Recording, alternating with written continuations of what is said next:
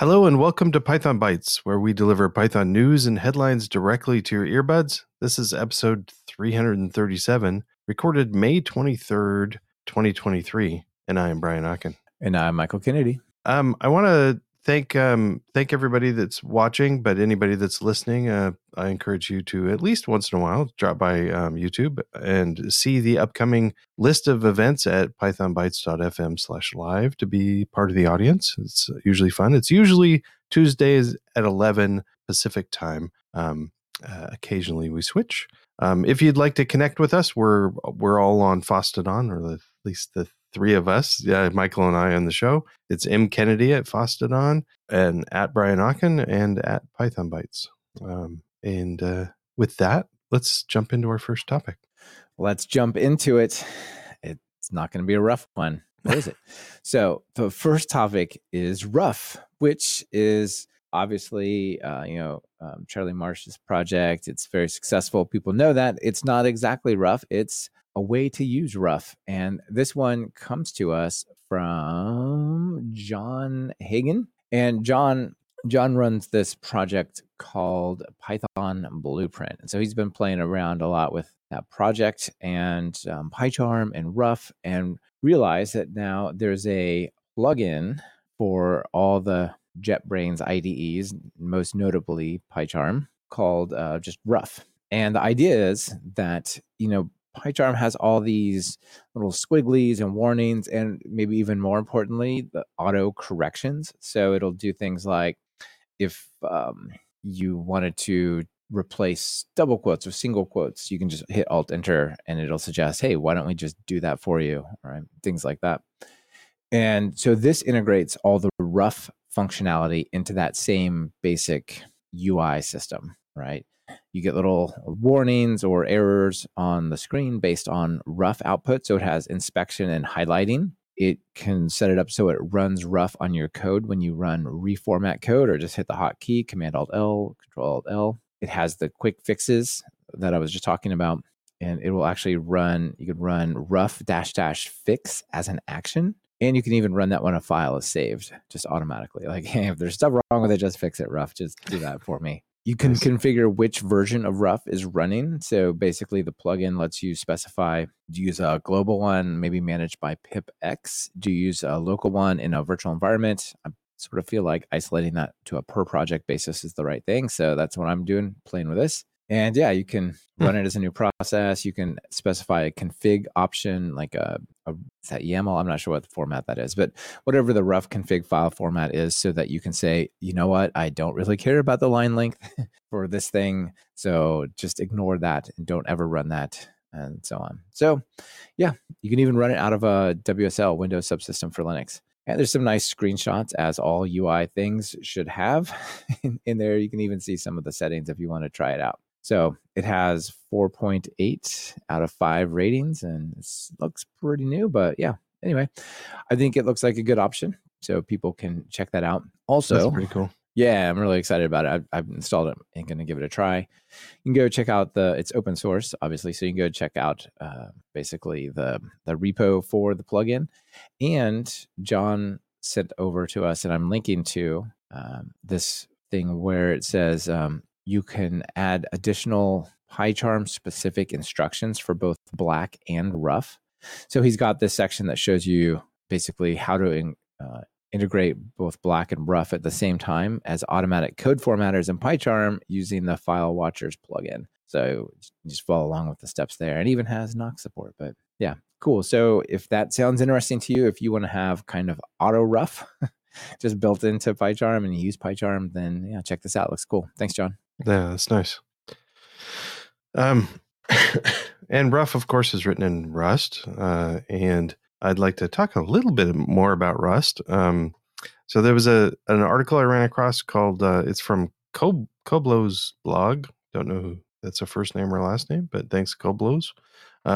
Writing Python like it's Rust. And what I haven't written Rust yet, but a little bit. Anyway, the thing I liked about this article was really basically he's going from Rust back to Python, programming in both. And one of the things he misses is some of the safety that types give you. So he's discovered that he's changing, or they're changing how they're using types within Python. And I kind of liked some of the suggestions. I think these are some of the things I didn't even think of before. The obvious one, of course, is for function signatures. So we really want to, if it's not obvious, like there's an example with a find item with records and check, but what is that? What are those types of those things?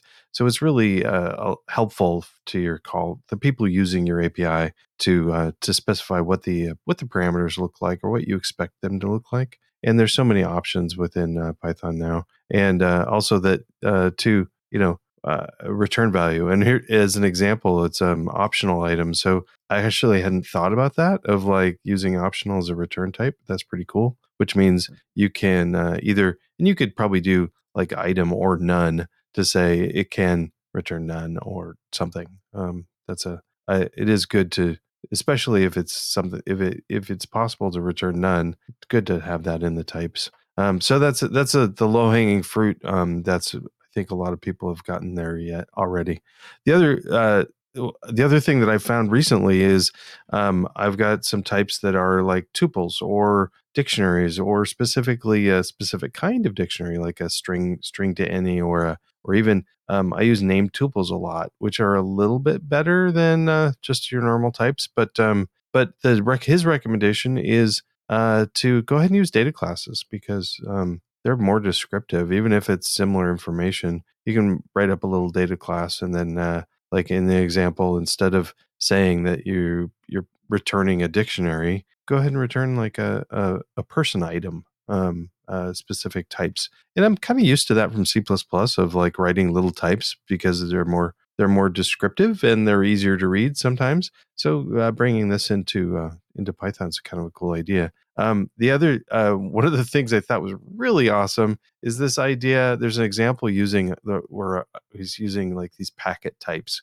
and since I work with communications a lot, this really hit home. Of you can, a packet might be either a header or payload or trailer. This is a Rust example, but you can do the same sort of thing within Python to say I can have different data types, using data classes to specify what kind of information you're going to get from these. And then you can create a union type and have that be a different name, but related to everything. And I kind of love this idea of using a union type instead of using the ors. I mean, using or for types is good too, but combining that into a union type is pretty slick. Yeah, that is pretty interesting. I like that. So is that if you're going to receive, say, a packet off a network, and it had first the header bit and then the payload and then the trailer or something like that? Yeah, or like a function that can like count the bits in there or something like that, and it can Got it. either be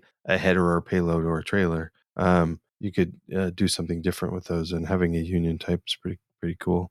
Now, within it, I'm not. And here's an example of how do you deal with that. You'd still, with inside, you'd have to either do pattern matching or if clauses. I've been using a lot more pattern matching lately to be able to just, this is great for, you take the packet type, but then you can match it against either a header or payload or trailer. This is a really clean way to have union types and then unpack them with the pattern matching. It's a pretty cool way to deal with that. So Yeah, that is actually pretty clean. That's one of the better examples of pattern matching that I've seen lately. That's cool. And this is just like a third of the article, but the rest of it does talk about different ways to basically.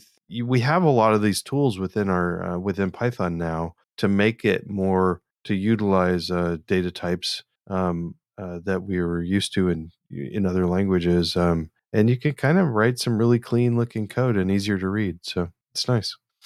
Yeah, very nice. I like it. So Kim out there has a question in the audience. Brian, is there possibly some overlap with writing Python after writing a bunch of C as you do? As in, same way Rust leads to some good ideas in Python. Yeah, well, I mean, this person's writing it from the experience of Rust, but I'm looking at it going, this is a lot of the C++ stuff that I use. So it is, yeah, I'm looking at it. We're actually, my team is having a lot more fun with Python with the pattern matching statement, because I know it can do a lot more stuff, but it really does. Even if you're just using it to get away from a long list of if clauses and make it more like a switch statement, it is so much nicer. It's one of the Yeah, low easy bits. So that's a good example. Yeah, Marco out there says, been to a lot of Rust, missing match as well. All right. Shall we move on? sure. All right. Well, go ahead. Go ahead with your first. I know you had an announcement as well you wanted to give out. No, I was just wondering, do we want to, today's episode is not brought to you by an external sponsor, but it's brought to you by us. And It is brought to you by us. and I'd like to hear some of the news from Michael. Well, the big news from me, which I have sort of put in as an extra now and then, is the mobile apps. So people go out there, download the mobile apps, talkpython.fm/apps. And in there, if you create an account or log in with your account, at a minimum, you'll find like 6 different courses that are free. You just tap on them and you can take those courses right away within the mobile apps. If you get this super, super quickly, if you're one of the very, very prompt listeners, there's a chance that our Git course actually is free as well as part of a celebration of the mobile app launch, but that lasts for about 8 hours from the time of recording, which will be a few less hours from the time I actually release this to the general public, not in the live stream. So you'll have to act fast on that one. But do check out the mobile apps if you're interested in Python courses. They're a great way to take it. They have some free ones, and they also are the best way to take ones that you paid for as well. So 4 months of work. Finally, really, really nice apps that we got out there. I'm listening to a couple, watching and listening to a couple courses right now. Not right now, but in some of my free time. I love the mobile app. It's working great. Awesome, thanks. And you also have a thing to shout out as well, right? Yeah, I wanted to let people know I wrote a book. No, you all know that. But the exciting bit, I just got this email this morning. So my book, Python Testing with PyTest, second edition. I've had a lot of great feedback of saying I didn't, people saying they read the first one and it was good, but the second one really nailed. They really got some of the concepts in. So I'm glad that I wrote the second. So the news, I just got this morning, an email from Pragmatic saying that there is a sale right now. So there's a whole bunch of other books, but Python Testing with PyTest is one of them. And if you use the coupon code SPRING 2023, and you can save 50% off of the ebook, and that expires June 1st. So don't delay. Spring 2023. So awesome. Spring into some testing. Well, that's us. How about a new topic? Yeah, thank you everyone for supporting the show by supporting our work. Let's talk about pip.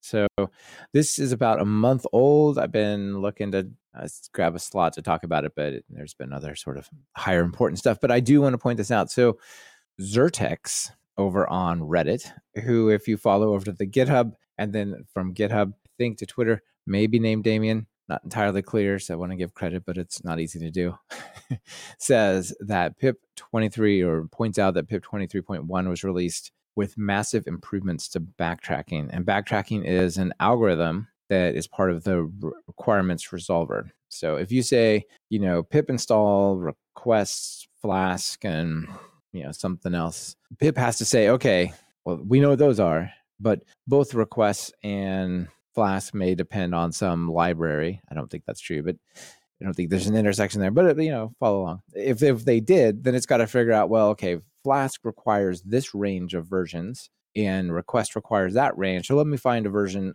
that will satisfy both of those requirements, right? And there might be a transitive dependency upon that, right? Like that potentially shared library itself has another thing that it depends on. So the Reddit post says, for example, let's say you require package A and B. The latest versions of A and B are downloaded. Pip checks their requirements, and it finds that A depends on C version 2, but B depends on C version 1. And so it's got to figure out, like, well, can I go back and get a older version of A that would allow, say, C equals 1 to work, right? So prior to pip 20.3, the default process would allow pip to install conflicting requirements with a warning saying that this may or may not go well. We couldn't find one that was a good fit, but that's no longer an option. I have very mixed feelings about that. I love that it tries to be more strict and correct But at the same time, the alternative or the trade-off is we guarantee correctness 100% of the time in terms of a version match for all the transitive dependencies across all the different things. And instead of saying we'll install something that doesn't work or may not work because there might be some functionality that you may or may not interact with that is incompatible version-wise, we're just going to say your application cannot run. It's impossible for your app to use these dependencies and run. Personally, I would prefer to say, huge warning, this is not a great idea, but at least you can take a shot at it rather than it's impossible for you to run this application. But, that's the trade-off Pip made. And because of that, it has to be even better at tracking down these version matches as best it can, because the alternative is your application cannot be installed and run.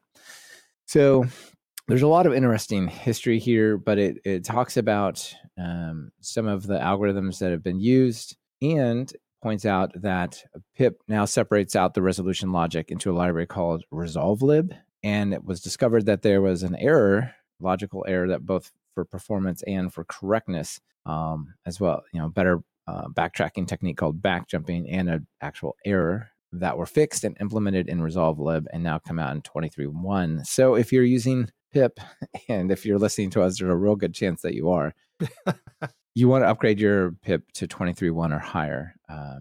Whenever I install requirements, I just have like a multi-step macro or alias. The first thing it does is say pip install -- upgrade pip. Now go try to do the other stuff. Just it's like a concept for me, but I know not everyone does that. So when you see that little warning that says, "Hey, warning, your pip is out of date," if it's less than 23.1, you probably want to take the advice and update it this time. Yeah. Just this morning, I got a message. Sorry, we cannot install your website because Sentry requires this version of URLlib 3 and Request requires a different version of URLlib 3. So you can't run your app. Goodbye. It's like, oh, come on.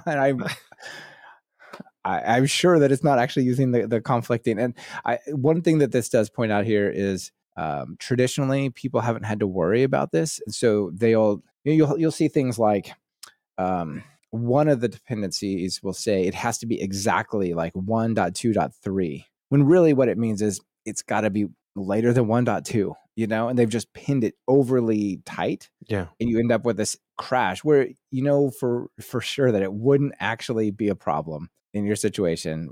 Like, how do you know? Well, because before pip 20.1, it was running, those kinds of things. And so there's this little bit of, I know it was great that it's trying to be more accurate and precise, but sometimes I'd rather have at least an option than none. And so I don't know, there's a whole interesting discussion down here. People can check it out in the comments. It devolves into a debate about Python 2 to 3 for a little while, which is weird. And then just skip that. That's not productive reading, but there's some interesting conversations going on there. And also, before we move on really quick, Brian, there is, I think it's Damien, as I said, points out that there is a PEP 658, which is accepted for what version of Python is this? I don't know, 2021. So a couple versions ago, that allows the metadata. It used to be that Pip would actually have to download and install a package just to see what the dependencies were. And now that's separated out the metadata so you can get a very simple, small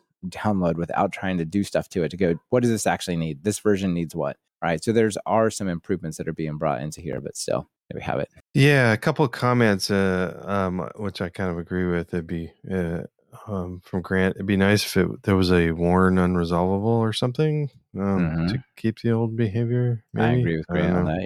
Yeah. I guess this is a reminder to library authors as well that your dependencies, you might know that you have a lower limit on some dependency that you need version like 1.2 of this library or above. Think about it.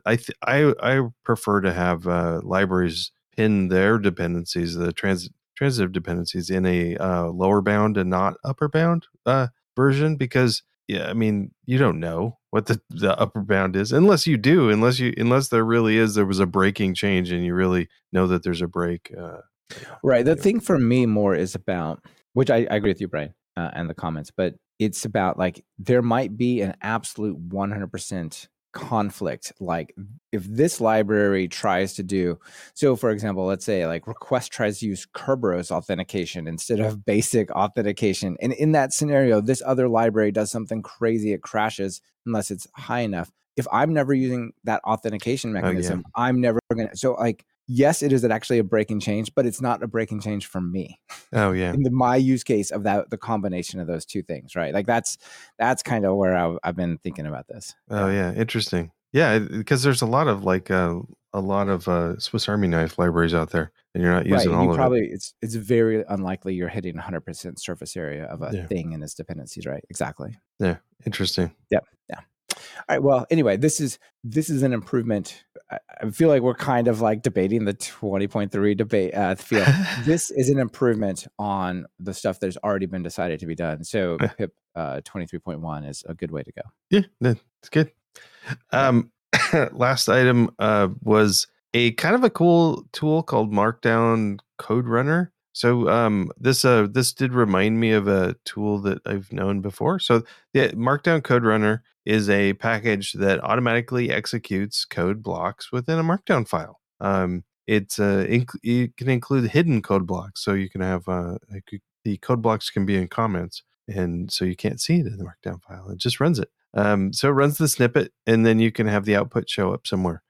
So that's in the example. Let's run to an example. You've got a little a code block that says Python, but instead of just Python, you say, you got your backticks, and then you say Python space markdown dash code dash runner, and then it runs the code in the code block, and then it pops it out. You've got another couple comments for output start and output end, and it'll throw the output in there. The neat thing is it's not just for Python, it's for Bash also. So you can run some Bash scripts. Like if you want to show I was thinking if you wanted to show what the directory looked like with the tree command, you can go ahead and run tree within a Markdown file and run it, or other stuff. Has several examples that they think would be neat. Things like I don't know, like diagrams or tables or various things that you might want to output with Python visualizations. You can use that. That's really cool. Yeah. It did kind of remind me of Cog, but the syntax is a little different. So Cog from Ned Batchelder is a similar sort of thing. You throw some code in place with some special tags. He uses like 3 bracket tags instead of an actual code block. So the thing I kind of like about this is a lot of times I actually do want to show the code block. So you can go ahead and show the code block and then run it. So that's neat. So it's fun. I tried it a little bit. There's an example of using Rust, so you can actually running Rust also. I couldn't get the Rust example to work, but I got the Markdown and the Python and the Bash examples to work. So actually pretty cool. Within the documentation, it also talks about running this as a GitLab GitHub CI snippet. So and that'd be a great place to do it, is to just reproduce the code output from your README on the new code. So kind of a cool idea. Yeah. My first thought was, I have a code example and it says the output is this, like rather than trying to maintain those, just let it put the output there. But it's also could be useful for just, I have a little Python bit of code that generates some other output that is useful, right? Like here's go through and generate all the topics that it saw in the subdirectory or something like that. Right? Yeah. Like kind of just a markdown, like a macro within a markdown. Generate a table of contents or something. Yeah, exactly. Something like that. Cool. That's all of it, right? That's all the main topics? That is our main topics, yes. All right. I have a few extras to throw out here. Let's jump over there real quick. So, same person who pointed out the Rough plugin, John Hagen, also pointed out, I had talked previously about how I wish pip would update itself when I create a virtual environment by default. So if I say Python 3-m v&v, the very next thing after activating it is your pip is out of date. I'm like, geez. Okay. So hence that's partly why my first thing to do is always upgrade it, is just to not see the warning more than anything, honestly. But pointed out that since Python 3.9, there's an additional option you can pass to the virtual environment creation story. So instead of just -m v in directory, you can also pass -- upgrade depends, which will automatically do that upgrade of pip and dependencies as well. Pip setup tools to the latest version as part of creating the virtual environment. Sweet. Yeah. So nothing major, but quite nice, right? Yeah. I mean, I usually have that as a second step within my little macro So thing. do I. So do I. And I was looking to replace that. And I'm like, you know what? Not quite, because I also want to install things like pip tools and a couple other things that this doesn't include. So I'm like, I still would have to write that line. So I'll just leave it. But anyway, still, it's really nice to have -- upgrade depths if you wanted to have a shiny new virtual environment all the time. Yeah. And one of the things I really love that came in like a few versions ago is the if you do the -- prompt and give it a dot, it uses the directory name. Yeah, that's really excellent. It names the virtual environment, the containing directory name. So it has like the name of the virtual environment is the name of your project often, which is great. Yeah. Yep. All right. More things, more extras. One is PyCon South Africa. PyCon ZA will be held in Durban. And the most important part here is that the call for proposals is out. And when is the time frame? Kim will have to let us know. I know he's out in the audience. But yeah, here we go. Talks need to be submitted by August 18th, 2023. And it's pretty good. I think it's both virtual and in person. So some good options for people to attend and down in October. And it's pretty convenient for Africa, Europe, much of Asia, although less so for, you and me, Brian. That's all right. That's all right. Yeah, cool. So people, if they want to talk at PyCon South Africa, be sure to submit that talk. And Kim says that that's a soft deadline, but sooner is better. Okay. Generally true. I got a friend that's in the cybersecurity area, and he's up all night anyway. So maybe there you go. Yeah, you could definitely do it if you just live off hours. Yeah.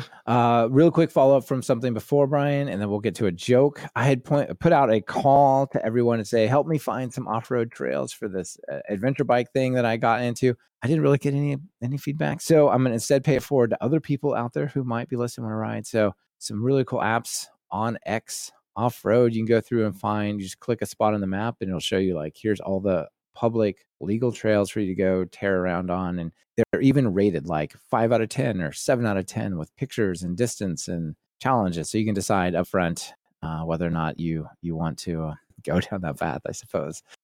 There's also GIA, GAIA, which is a similar thing. And then backcountry discovery roads, which allow you to find like, how do I traverse my state, at least in the US, or similar things in Europe with the TET.